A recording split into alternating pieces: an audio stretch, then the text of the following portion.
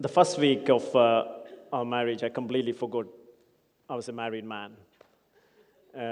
So honestly, because it's 28 years of singleness, freedom, liberty, celebration, still been going on, still freedom, liberty there.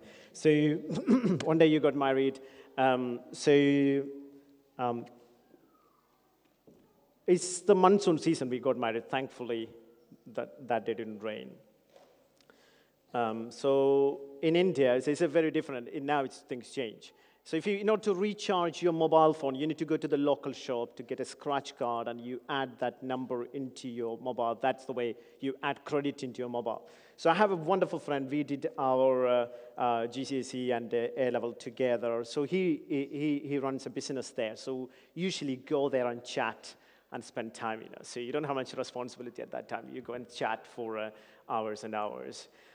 And so Catherine and I went to the registry office, and then I thought, rather than bring her back and forth, I thought, okay, Catherine, you just wait there. I'll quickly go to my friend's shop and get a recharge card. I'll be back in 2 seconds. The Indian 2 seconds can be 2 seconds, so we call it Indian stretchable time. So I went there, and so then the conversation started. How is your wife and everything? And so conversations are, 1 minute, 2 minutes, 3 minutes, 4 minutes, 5 minutes, 15 minutes. As a single, so at the time it started raining, pouring rain. And Catherine is in a place she'd never been before.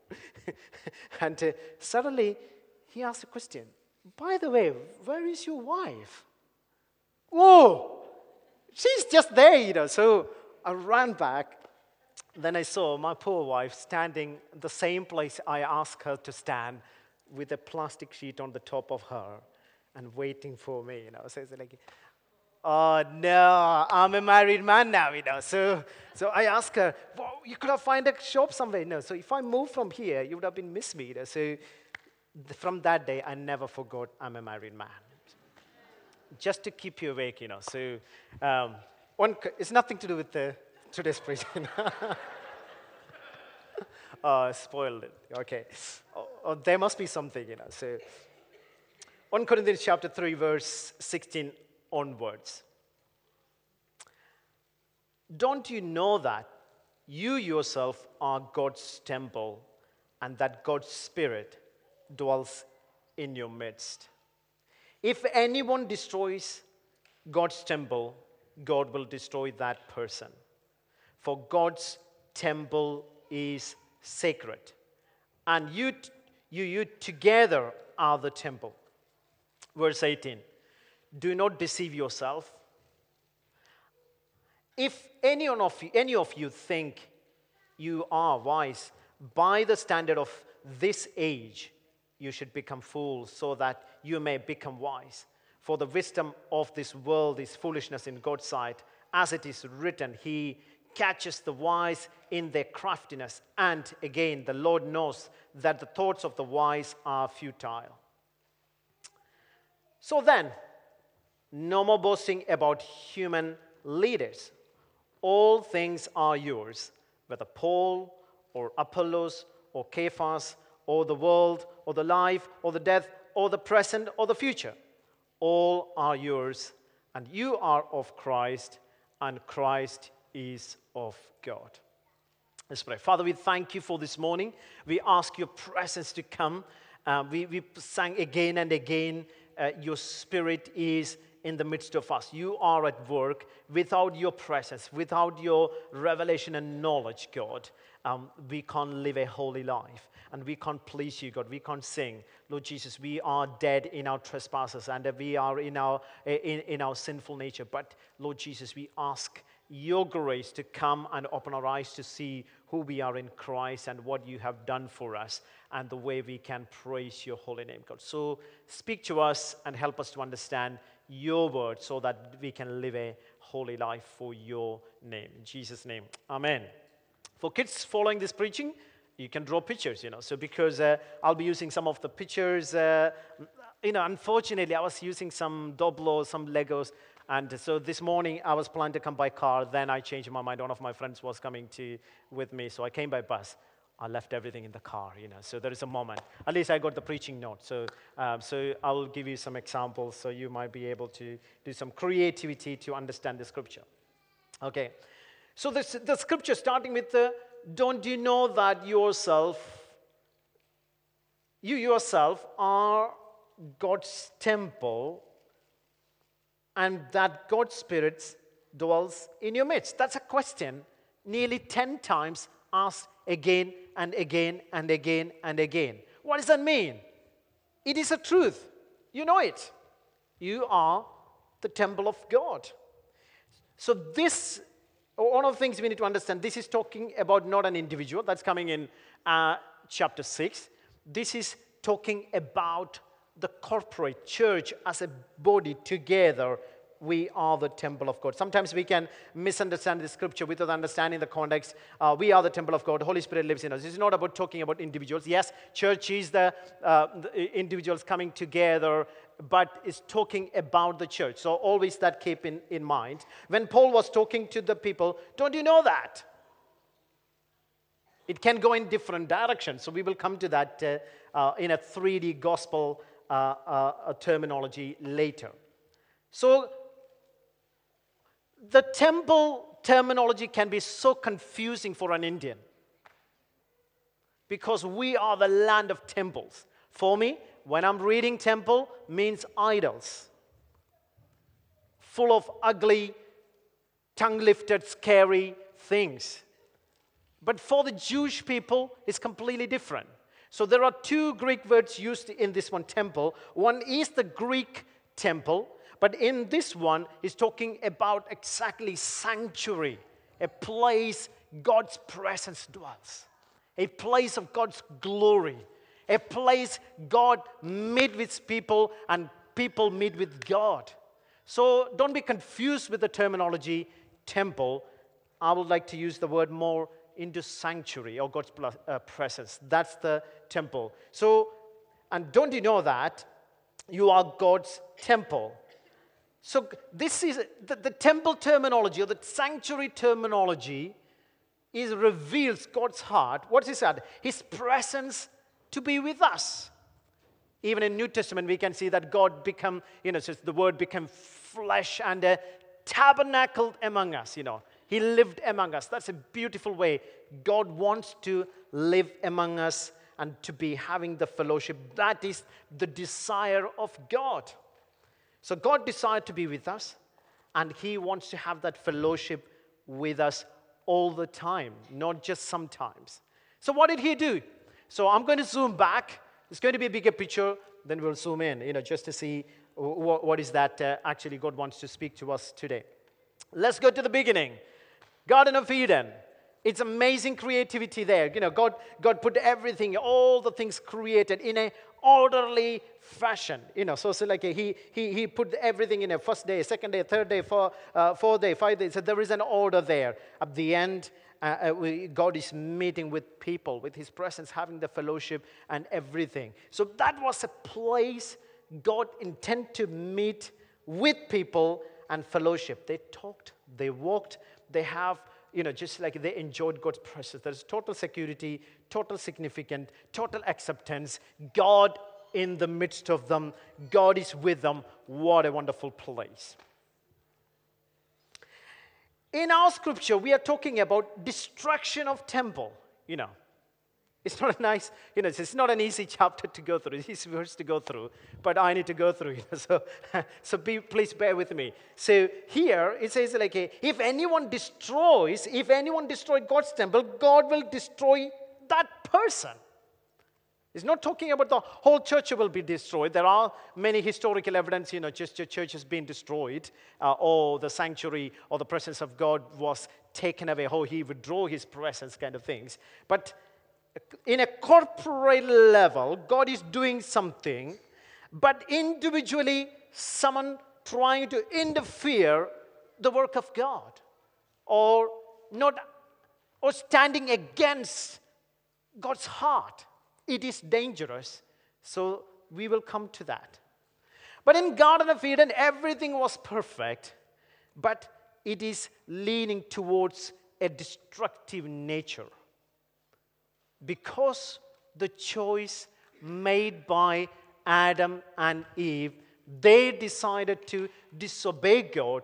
They thought, we are not just satisfied with this total security, total acceptance, totally, fully, just guided by God. No, we want to have our own way. So they tried to disobey. They disobeyed God. What happened? There is a type of destruction you can see. God didn't destroy all the Garden of Eden, but you can understand there is a fellowship was destroyed. The communion was destroyed. That affected the whole thing. And the consequences were reflected through centuries. That was not the end of the story. Then God brought Abraham, an idol worshiper living in temple, to a place of sacrifice. God is meeting with him in a place. Abraham and Isaac in different places. God is meeting with him at the time of sacrifice, and God is talking to them. You can see some glimpse of God's presence still continuing and meeting people. I'm just fast forward kind of things, so that's why I'm not going through all the scriptures. Otherwise, we will finish the meeting by 6 o'clock. No, hallelujah, I know that. The tabernacle and the Ark of the Covenant. That is coming again. So here, Garden of Eden. Then God wants to be among the people. What does he do? He's bringing something, tabernacle, the Ark of the Covenant, with the very perspective, very precise measurements, instruction from God, and there is a most holy place, and there is a place of sacrifice, and there is a day of atonement. All this together for the glory of God. Can we say that together? For the glory of God. That is the key. For Garden of Eden, what is the center? God in the midst of them. The Ark of the Covenant, in the tabernacle, what makes it special? The presence of God. That is the center. It's not how high, how low, how wonderful. No. So all things are for His glory to manifest.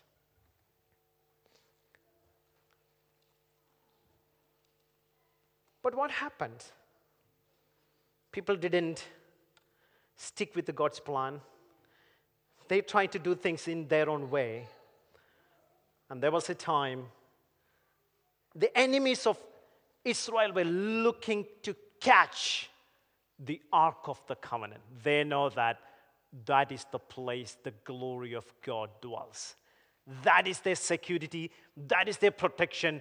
That is their heartbeat. If we can catch that one, the whole nations will be destroyed.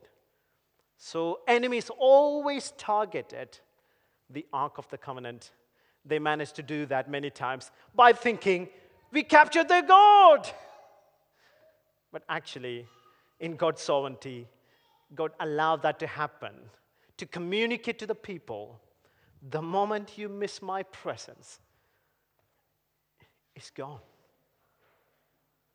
It's not about the Ark of the Covenant or the little box of the kind of things. God was communicating to people, my presence, my fellowship, my security in the midst of you is everything. You may not understand it sometime, but the enemy knows it. So he targeting, and they managed to do that one. But God brought it back. We know the story. David in 2 Samuel chapter 6 and 7. You can go and read when you have time. They managed to bring the Ark of the Covenant back. And at last we can see the temple at the time of Solomon was built. Instructed by God. Measurement by God. Information from God. According to the standard of God. What does that all mean? The only approach to God for sinful human beings in the presence of God only through His covenant, through the means He has provided. You can't set the standard. You can only approach God according to His standard. In order to make it possible, He made a way for us. So all these things are repeatedly talking to us again and again. The sacrifice that God Himself has commanded in terms that God Himself lay out. The priest God appointed. The place God designed. What is that saying? There is no other way you can come to me without the way I have provided for you. God wants to communicate that. So temple is there, and they are in the midst of them. But in Ezekiel chapter 8 to 11, the tragic story. So when I was reading that one, I was thinking, goodness me, living in that time, so horrible. There was a verse saying, the glory of God departed the temple.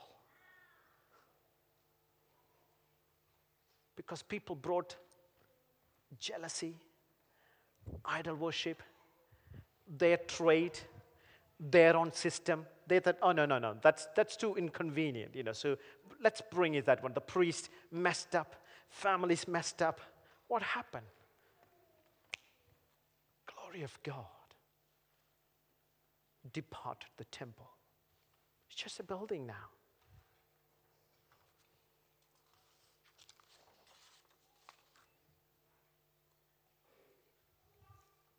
But in the midst of that,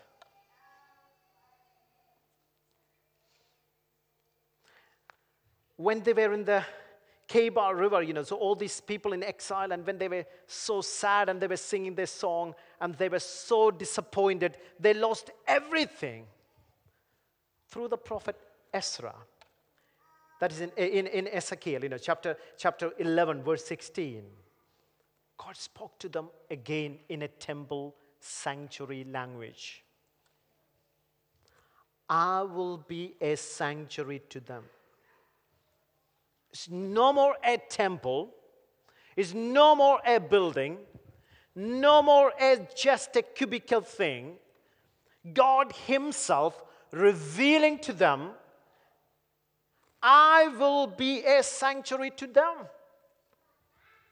That is something spectacular, amazing revelation to these people. Before they thought, the building, the temple, the place, this one. Now God is revealing, but you were too much focused on the building. You completely missed my presence. But now I want to reveal you something greater than that. I will be a sanctuary to them. Wherever you are, I want to be in the midst of you. Ezra and Nehemiah, they rebuilt the temple. Let's fast forward. And we are coming to the New Testament now. When Jesus was ministering, when He was living and doing miracles and wonders, and proclaiming the kingdom of God, there was a temple in Jerusalem. It's huge. They were so proud about that. It's like we are so proud about our fish and chips. They thought, this is it. We got it. This is everything. But one day, in John chapter 2, verse 13,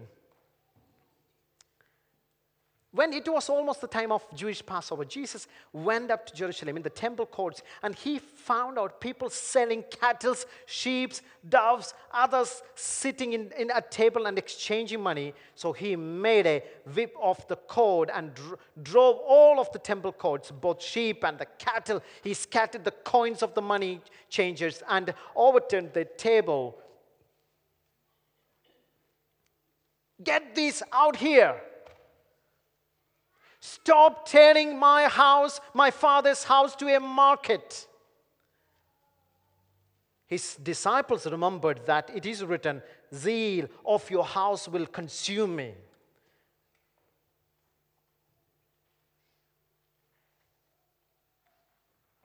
Why did Jesus respond that way?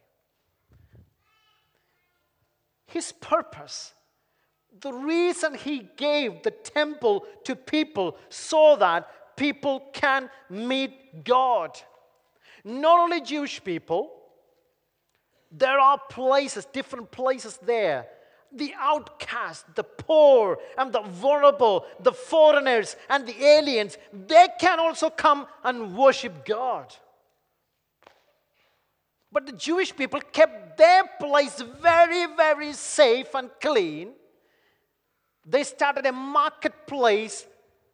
The outcasts and the vulnerable and the poor and the foreigners supposed to come and meet and taste and know the goodness of God, but they used that place as a place of business. When that's supposed to be a place for the nations to pray to the living God. What was their response? Rather than saying, "Oh, really sorry, Jesus. Oh, we messed up. Excuse me, can we start clearing it? Can we make some space for that? Oh, by the way, we completely forgot about that. Thank you for revealing that amazing revelation. Oh, let's make it as the place for the nation." No. They say, what did they ask? The Jews respond to him in verse 18, "What sign can you show us to prove your authority to do all this?" Either way, you did some performance. You randomly came and turned everything upside down. Who gave you the authority? What was Jesus' response? Jesus answered them, "Destroy this temple, and I will raise it again in 3 days." That is absolutely, what do you say? I don't know in English. What kind of word, So it's like a shocking response to them. Okay, show me the sign. Okay, destroy this temple, and I will build it again in 3 days. They replied, "It has taken 46 years to build this temple. Poor chap, don't know the history. You're going to raise in 3 days?" But the temple he has spoken of his body. After he was raised from the dead, his disciples recalled what he had said. Then they believed the scripture and the words that Jesus had spoken. 2 temples. The physical temple. Here Jesus is talking about the temple of God. What is happening in the physical temple is going to destroy this temple. So this destruction is going to happen in AD. I think it's AD 42, AD 40? When did that happen? The destruction of the temple. AD 70. I was just checking, No, thank you. I completely forgot it, So AD 70, literally, the whole temple was crumbled down. But Jesus was talking about this temple and this temple. Those 2 temples are there. One is the physical temple. Now Jesus was talking about his body. But what actually happened in the physical temple is going to destroy this temple sometime soon.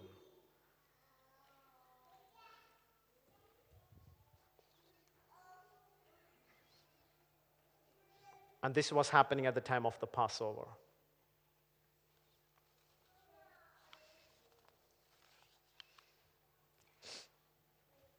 Luke 16, verse 13. No one can serve 2 masters. Either you will hate the one and love the other. You will be devoted to the one and despise the other. You cannot serve both God and money. Matthew chapter 23, 25. Woe to you, scribes and Pharisees, hypocrites, for you clean outside of the cup and plate, but inside they are full of greed and self-indulgence. You put up a fine display of religious helpfulness in the temple bazaar, but you are driven by the love of money, not the love of God. What is salvation? What is following Jesus? Simple. You're turning your heart from money to Jesus. Simple. Your trust from money to Jesus. Your security from money. I'm not talking about pound or cash kind of things, Trusting in something. Your treasure. You're moving from that position to Jesus and not turning back. By knowing that is the place I can get total security, acceptance, and significance, not turning back. But people loved money, loved other security. Jesus was so harsh to religious leaders. But how did Jesus respond to a woman at the well? I remember, so when you're seriously asking some question to your children, and when they know that they are supposed to answer that question, have you come across they change the subject? Suddenly they change the subject. Who is supposed to clean that one? So my children sometimes, how was your day, Daddy, today? You had a good working day. My point is, somebody has to suppose that clean that mess, So they said, oh, Daddy, you had a fantastic day today? Yes, thank you. But still you need to clean that one. This was the same situation for this woman, So Jesus was talking about her life and this husband and everything. Suddenly, by the way, Jesus, let's talk about worship. Okay. In his mercy. Okay, if you want to talk about worship, let's talk about worship then.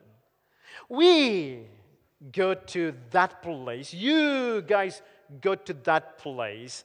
And so we all know that when Messiah comes, lots of things are there. But Jesus said to her, woman, believe me, the hour is coming when neither on this mountain nor in Jerusalem will worship the Father. The hour is coming and is now here,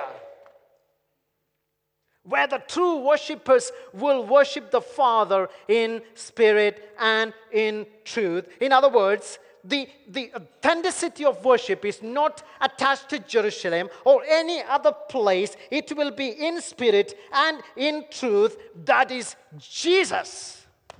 It's no more a place, it is a person. And where is he now? He's not there. He's not there. He's just in front of you. So that means the temple has come to you. He tabernacled among us.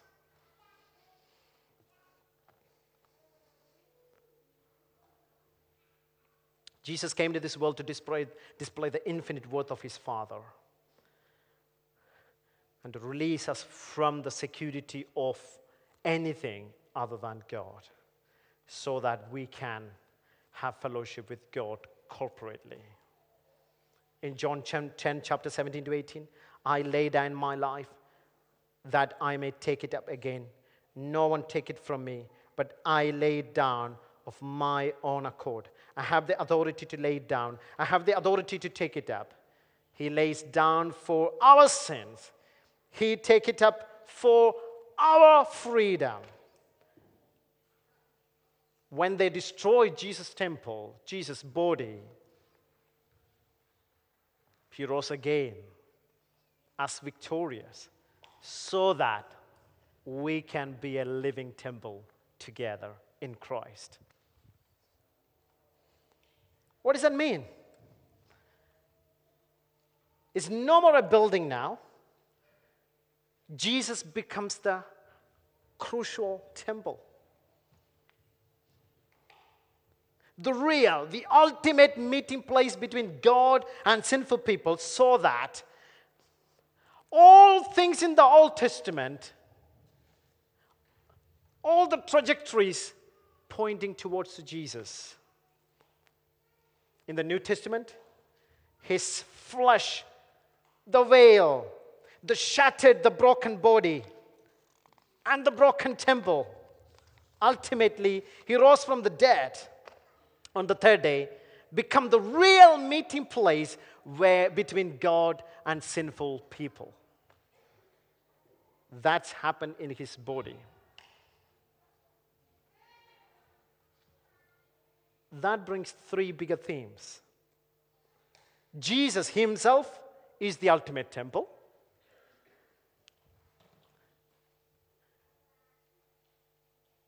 The church of Jesus Christ is the temple. Our bodies are the temple of God. Three things. Jesus is the ultimate temple. The church corporately as the temple of God. And our bodies is the temple of God. We will be looking at the second one. In order to have the second one, we need to understand the ultimate temple, Jesus. Without that, there's no second or third.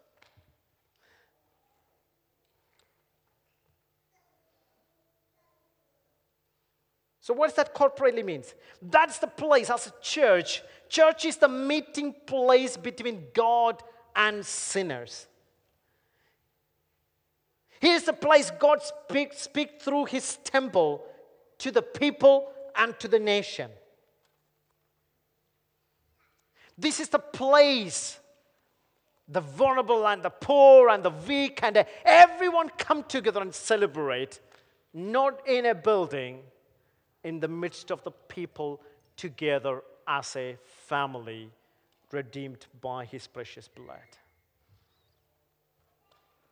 So the temple was destroyed.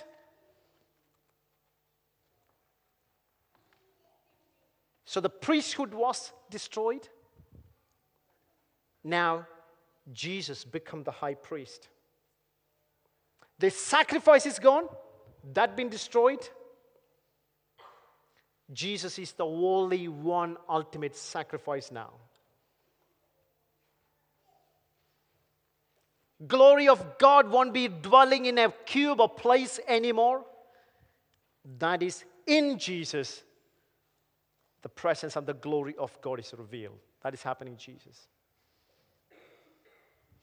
So that means it is no longer a place, the presence of God in a person. That is Jesus. What is the good news for us then?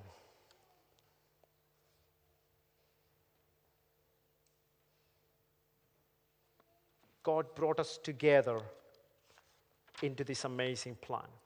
Ephesians chapter 2, verse 19-22.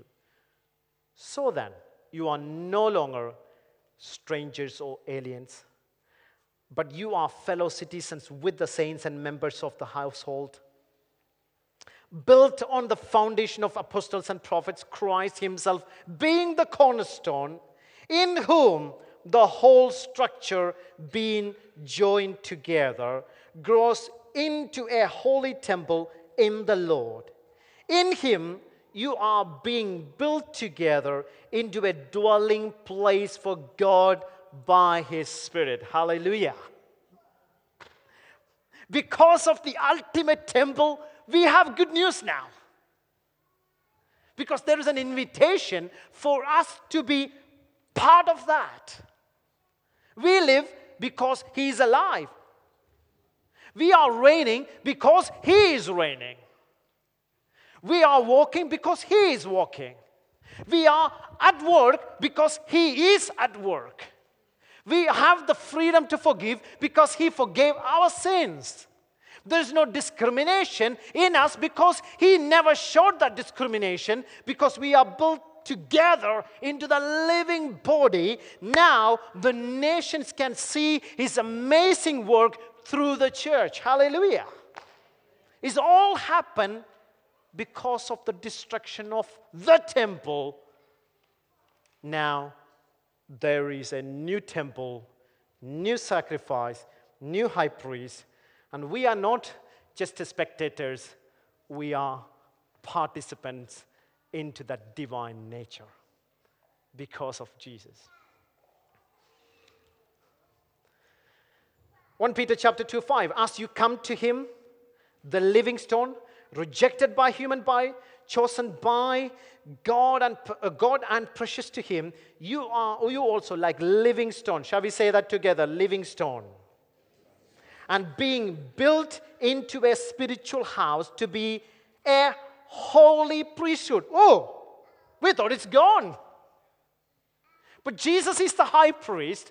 Now he is appointing us as priests to serve in the temple so that people can meet God and they can understand a God of forgiveness, God of grace, God of compassion, God of justice. How do they know that?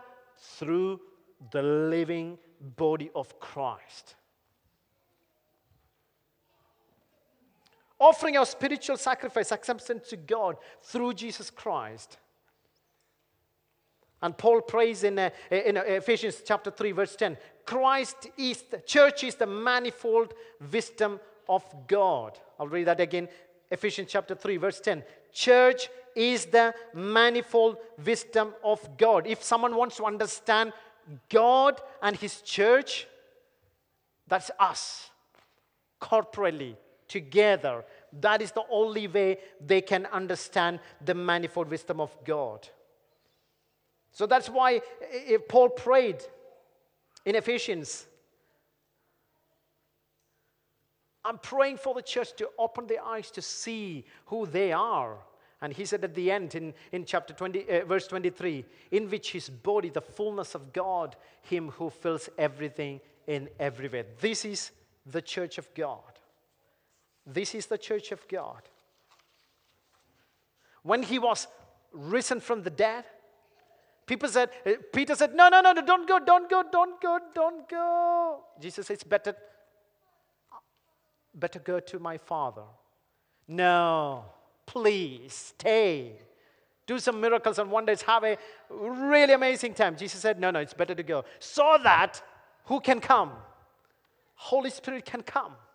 The God in spirit can come and to fill you with his spirit. He can live in your heart individually and work among you corporately so that God can do amazing manifestation of his grace and his mercy through the church.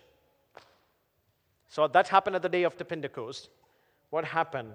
Holy Spirit came and filled God in third person. Holy Spirit came and fall upon them, fill them with the Spirit, and they become transforming the world upside down. They change their life. Here's the reminder in verse 16. Don't you know that you are yourself are God's temple, and God's Spirit dwells in your midst. God's Spirit dwells in your midst. If anyone destroys God's temple, God will destroy you. That person. God's temple is sacred. Shall we say that together? God's temple is sacred. And you together are the temple. God's temple is serious about his business. He is serious. He died on the cross seriously. He came down seriously. He broke his body seriously. He shed his blood seriously. He did everything seriously. Now he's building his temple seriously. Because he's God. He's holy. Whenever people stood outside of God's plan, it was not the good news. So it is sacred. There are some warnings. In Acts chapter 5, Ananias and Sapphira, you know that story. What happened to them? It's not scary stories, it's quite encouraging stories because God is at work. Sometimes when we go to Acts 5, not again. No. God is doing something in the church. And they dealt with the situation in their flesh. Peter said to them, I'm not reading all the portion. How could you do this to the Holy Spirit? How could you do it to the Holy Spirit? He is at work among us, and he is building his church. All things are yours. But how could you do to the Holy Spirit? This is God's temple. You're completely misunderstanding. It's not about Peter. This is not about Apollos. It is not about about someone else. No, this is my presence, my glory. I am building this temple. But God dealt with that in a very harsh way. For us, in a Western society, that is not fair.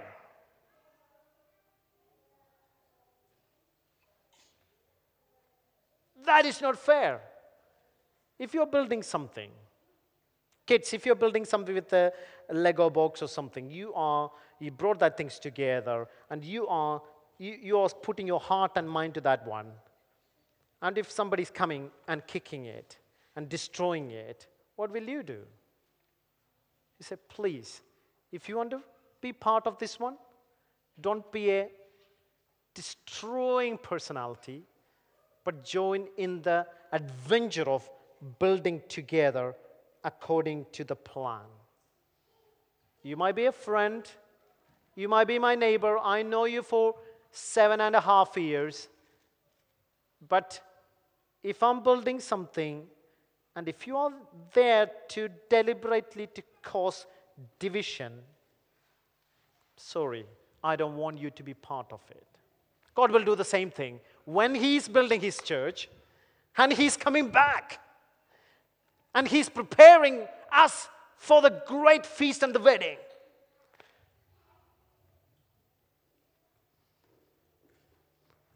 And people do things to destroy unity or adding extra to get significance, adding extra to get acceptance. So all they're doing, Jesus plus fame, Jesus plus money, Jesus plus acceptance, Jesus plus look at me. No. In the church of God, he is the temple. He is everything. But God say, sorry. I don't even say he says sorry. I'm just trying to be British now, No. My temple is sacred. It happened again and again and again. Whether we disagree or agree, that is his temple. That is his presence. That is his glory. That is his covenant. That is his blood. That is his glory. He is the one coming back for his temple. Acts 8. What was the result, So there was a great fear seized that's in Acts 5. See the whole church and who heard all these events. But in Acts 14, so in Acts 5 verse 14, it's interesting. We thought everyone disappeared now. The church is shrinking and nobody's joining. No, the story is completely different. Nevertheless, more and more men and women believed in the Lord, and they were added to their in numbers. Hallelujah. People thought, we should be very careful how we handle the situation in the church context. Political correctness, terminologies. We should please everyone. No. When God is doing something, he will do according to his standard. There is no compromise in that one because he is God, he's sacred. My prayer today to communicate that with the integrity and fear. God, I want to follow you joyfully and truthfully by the help of the Holy Spirit. Through that, I can be part of your amazing plan of demonstrating your manifold wisdom to the whole nations. Acts chapter 8, there was a guy called Simon. When Peter and John, they were doing amazing wonders and miracles, and the people, when they laid their hands, they were filled with the Holy Spirit. This guy said, when Simon saw the Spirit was given to laying hands on of the apostles' hands, he offered them money and said, "Give me also this ability that every one of whom I lay hands may receive the Holy Spirit." Holy Spirit coming again and again and again here, Shall we have a deal, please? Oh, Peter was, "May your money perish with you, because you thought you could buy the gift of God with money. You have no part to share in this ministry because your heart is not right with God, because you completely misunderstood the work of God." Holy Spirit is the gift of God. He himself coming is not something you can buy, you can trade, you can negotiate. Holiness is something you can negotiate. Unity, you can negotiate. No. This is God's temple. And we are there to serve the living God. It's not a destructive place. This is the absolutely constructive place. But if you add anything outside God's plan, boy, you cannot be part of this one. But he prayed. We don't know what happened to him later. Galatians chapter 5. That's the last one. Galatians chapter. I'm astonishing that you are so quickly desiring the one who called you to live in the grace of Christ are turning to a different gospel, which is really no gospel at all. Evidently, some people are throwing you into confusion and trying to prevent the gospel of Christ. Ultimately, what Jesus did on the cross. But even if we are, or an angel from heaven should preach a gospel other than one we preach to you, let them be under God's curse, as we have already said. So now I say again, if anybody is preaching to you a gospel other than what you accepted, let them be under God's curse. This is warning. Jesus plus, no, warning. Jesus plus, no, warning. Because this is his temple. It's holy. Because we saw that, Garden of Eden. In the old temple, destruction. People messed up, destruction. People messed up, mistake. God knows that. God was keep reminding, keep my commands. Stay in my commands. I'm loving and gracious, but people decide to do this cycle again and again. The other one can be favoritism. James chapter 2, 1-7. I'm going there. If anyone comes to your place, you have favoritism on the basis of caste or color or class. Jesus, the veil was torn. The division was broken between Jew and Gentile. He paid his price. He gave his blood for that. God won't tolerate that one. No. Everyone is built together in Christ. Neither Jew, neither Gentile. No male or female. Everyone is together because the ultimate price was paid by Jesus, the temple. The good news is, the work of the Holy Spirit among us. He is the living Spirit. If you say, I'm in this category, I'm living in this category. No. You say, God, I ask forgiveness. I don't want to be, just like in that category. But if you take next step without God's help, without the help of the Holy Spirit, you will fall into the same temptation within microsecond. That is the place we need Holy Spirit. You cannot live a life without His presence. If God spoke to you, time to repent. At the same time, if not to continue a life full of the Spirit, asking His Spirit to come and fill our hearts. Let's stand and pray.